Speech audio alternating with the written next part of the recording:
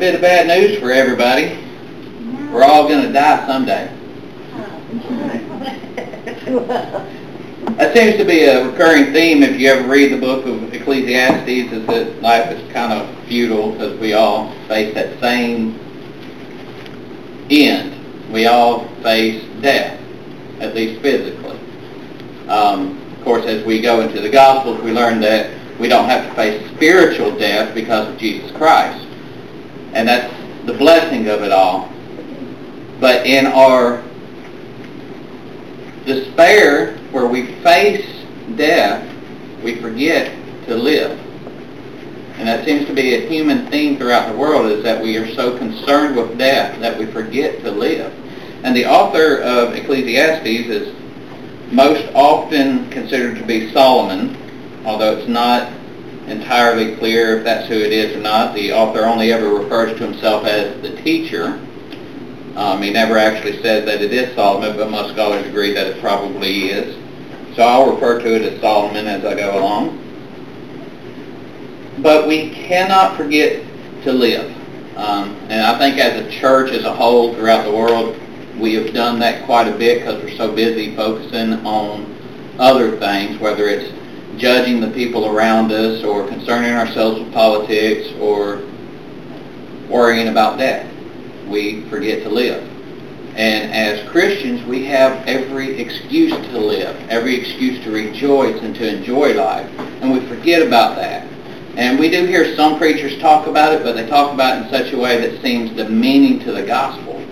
And they tend to whitewash the gospel when they talk about it. And I don't want to do that, but I do want to point out that we shouldn't be a sorrowful bunch. We shouldn't be a bunch that are reserved to ourselves and quiet and judgmental and harsh to the world around us. We should be a bunch that enjoys life and celebrates with the people around us so that they can see the light of Christ in us and understand that we have real joy. We have a real reason to celebrate because our Savior is risen and does exist and has saved us from eternal death.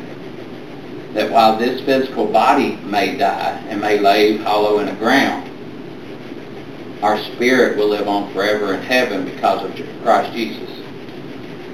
And so when we turn to Ecclesiastes, I'm only going to read a little bit here to start. I'm going to start in verse 1 of chapter 9, and I'm going to go through verse 6 to start with.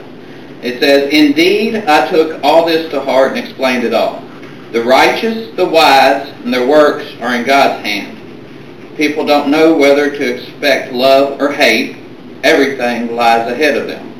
Everything is the same for everyone. There is one fate for the righteous and the wicked, for the good and the bad, for the clean and the unclean, for the one who sacrifices and the one who does not sacrifice.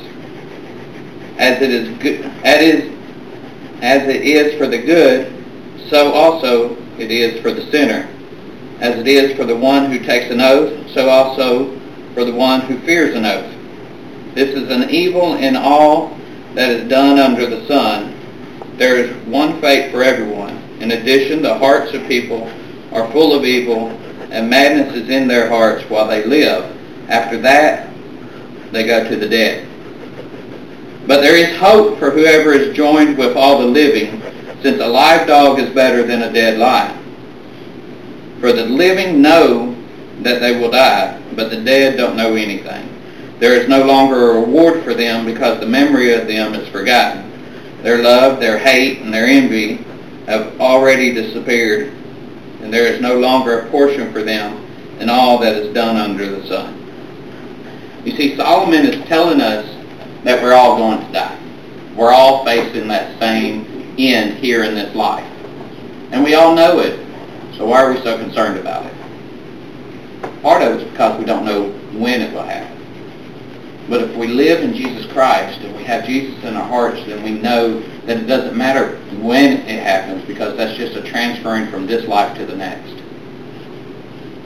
Where Jesus himself tells us that if we live without him, we will suffer eternal death, where we die constantly, every day for eternity. That's the death that I would be worried about. But I don't have to, because I know I have faith in Jesus Christ. And I pray that everybody who hears this message also has that faith, and if they don't, they turn to that faith. And that's the ultimate goal of anybody delivering the gospel, is that they pray that everybody turns to that faith in Jesus Christ so that they can enjoy eternal life also. But that don't mean that while we're here, we shouldn't live. See, Solomon tells us in here that we're all facing that same thing. But he also tells us there's hope for whoever is joined with all the living, beginning in verse 4. Since a live dog is better than a dead lion, he says, take advantage of your life now. Because once you're dead, you don't have the choice anymore. Judgment has been faced at that point. But the dead, it says, for the living know that they will die, but the dead don't know anything. See, we kind of see that reflected in the Gospels also, and Jesus says that those who are dead in the Spirit don't even realize the sins they're committing, but those who are alive in the Spirit, who accept Jesus, we see that in the Gospels, in the writings of Paul and Peter and all the other epistles, is that when you're alive in the Spirit, when you've accepted Jesus Christ into your life, you become alive and you can see the sin that you commit so that you're able to repent. So when you allow that Spirit to enter into your life and you listen to the voice of Jesus Christ, you're able to repent even for that first time. Because something has opened your eyes and opened your mind to the possibility that what you're doing is not right. You become alive when you accept Jesus Christ and become aware of what's going on around you. And then Solomon also writes that their love, their hate, their envy have already disappeared, and there's no longer a portion for them in all that is done under the sun. He's saying that those who are dead and remain dead in their trespasses, if we translate this into the Gospels, those who stay in those positions, they remain hopeless. They don't get to share in the hope of the living. See, that's the only true separation there is dead and alive. And while Solomon may have been writing initially about the physical body and the life we live here on this earth, the entire book of Ecclesiastes is about service to God. And so we can look at it with the interpretation of the spiritual life. And the best way to become alive is to let Jesus into your heart. And see, Romans 12, 9 through 18, we'll go ahead and jump to Romans there. It tells us how to live. Because the only way to live, Jesus tells us, is that we have to love. Is that when we accept Him, we learn to love. And when we learn to love, we learn who God is and what God's intentions are for mankind. And Paul writes about it in Romans 12, verses 9 through 18. He says, love must be without hypocrisy. Detest evil, cling to what is good, show family affection to one another with brotherly love. Outdo one another in showing honor. See, he says it's a competition. The whole world's talking about fair play. Paul says it's a competition. Let's outdo one another. Let's see who can honor each other better. It says, do not lack diligence. Be fervent in spirit. Serve the Lord. He tells us to not let up. To be sincere in our heart and our mind when we serve the Lord. To make sure it has meaning. It says, rejoice in hope. Be patient in affliction. Be persistent in prayer. Share with the saints in their needs. Pursue hospitality. Bless those who persecute you. This is where it gets hard. All that before there was kind of easy. This is where it gets hard. Bless those who persecute you. Bless and do not curse. That's the opposite of what the world tells us. Rejoice with those who rejoice. Weep with those who weep. Be in agreement with one another. That's really hard. But he's talking about the church. We're so busy fighting amongst ourselves that we forget to live and to love. We have got to be in agreement with one another. He tells us how. Do not be proud. Instead, associate with the humble. Do not be wise in your own estimation. Do not repay anyone evil for evil. Try to do what is honorable in everyone's eyes, and if possible, on your part, live at peace with everyone. See, Paul lays it out how to live in love. And sometimes that's going to be really easy. Things like, okay, I can do something that serves the church or serves God, and I can show my love that way. Okay, I can show family affection to the people around me who I like. Then he says, people who are persecuting you too. That's hard. That person just cussed me. And I'm supposed to show them affection. I'm supposed to bless that person. I want to cuss them back. No. Not if you're in God's love. I think that's one of the reasons that the old Southern phrase probably come about being bless your heart. We've turned it to sarcasm, but I think that's probably where it come about is, you know, we're called the Bible Belt for a reason here in the South.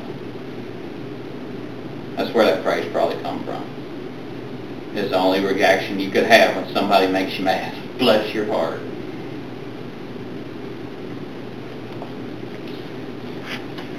But God means it. Bless them. And that's the hard part.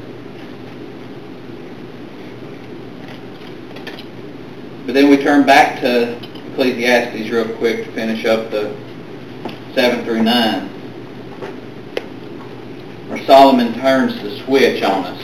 He's talked about death and the hopelessness of it and what little bit of hope there is for those who are alive. And he tells us how to live.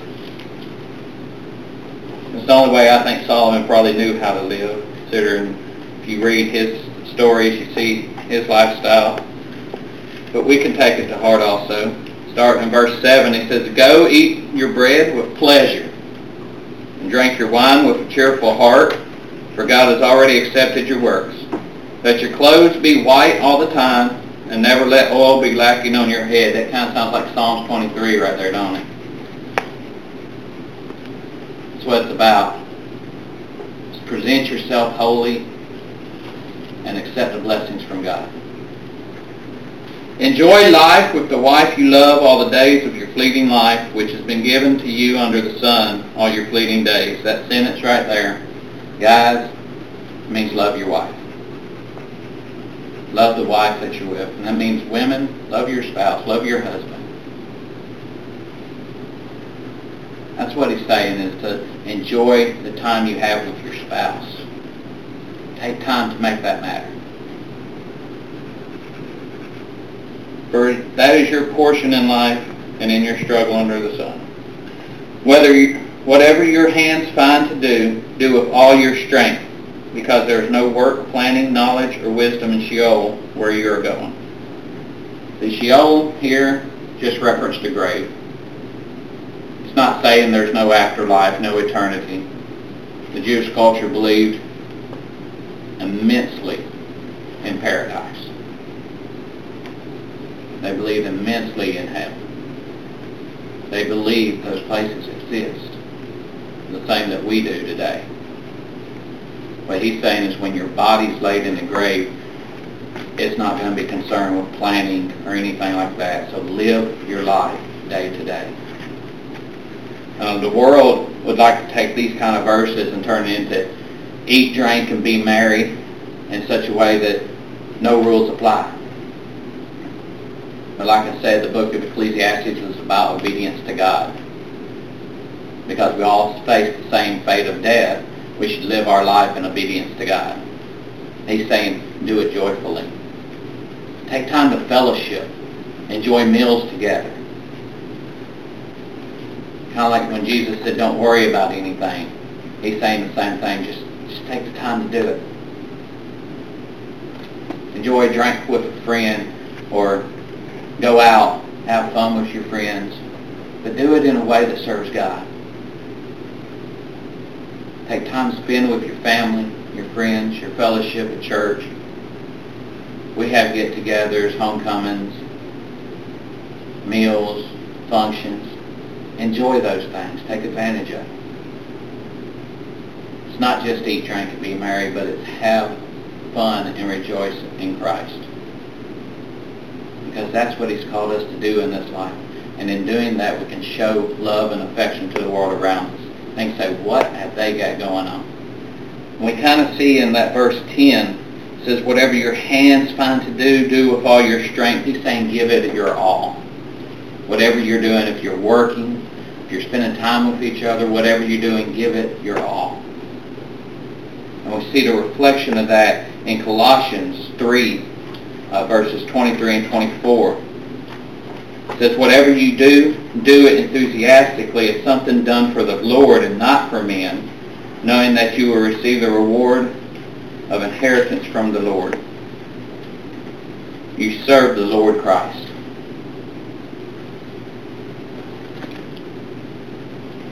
See, Paul was writing and he's saying, give it your all. Whatever you're doing. If you're at your regular day-to-day job, work at it with everything you got as if you're working for God, not for men, because ultimately you are. And when the people around you see you working as hard as you possibly can, and you still got a smile on your face and they want to know what's up, you can say, I got Jesus in my heart. Boss man may have yelled at us this morning, but I ain't worried about it. I'm just going to do my job. I'm going to enjoy it. I used to be that way with the work job I have. And everybody points out now, man, you used to smile all the time. I got promoted and I kind of let it go to me. I wanted to be good at it, and I mess up here or there, or things get frustrating and I let it get to me. I've got to get back to this. I'm not perfect either. I've got to get back to this. To doing my job now as if I'm serving the Lord, because I am. Doesn't matter who signs the paycheck, I'm serving the Lord. I've got to get that in my mindset, and I can start enjoying what I do.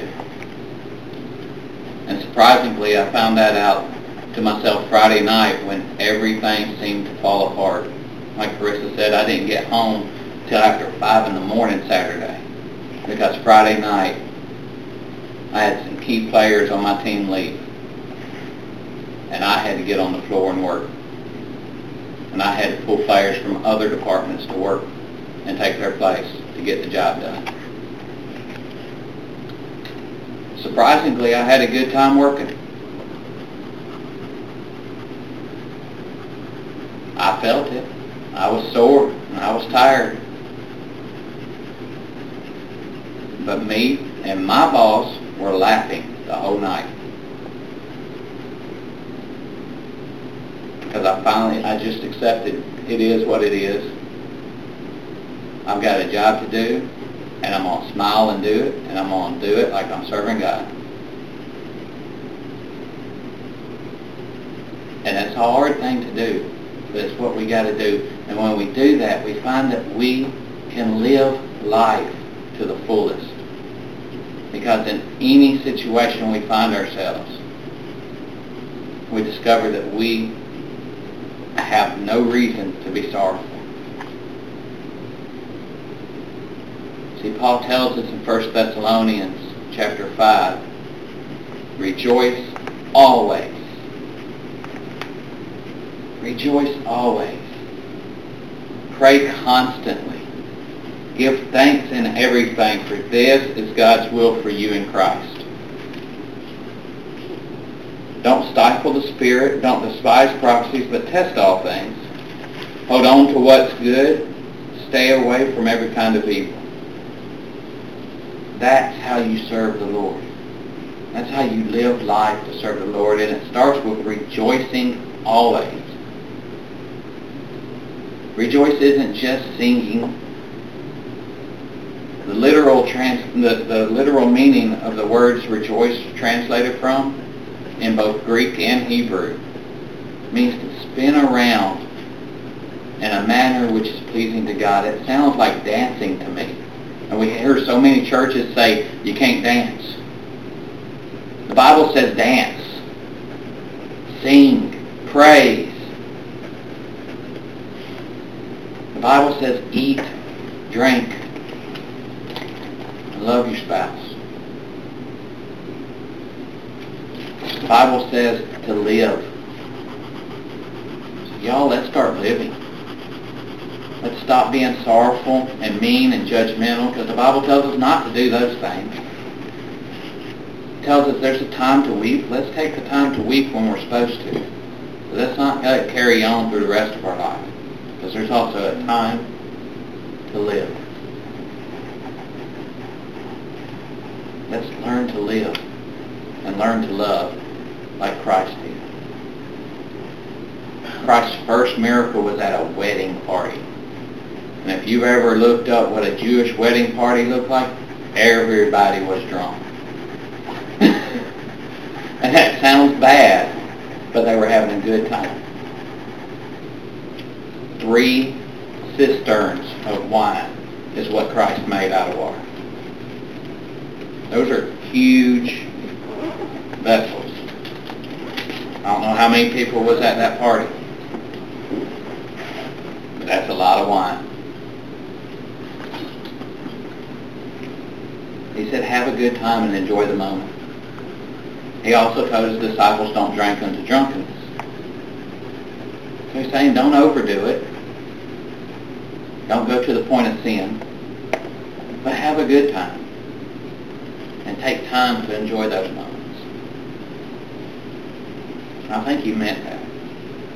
And we forget to do that because we're so concerned with pointing the finger at each other.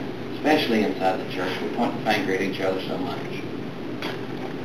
From one church to the other. My denomination's better than your denomination. Y'all, we're all the church. Take time to fellowship and enjoy each other. And live life.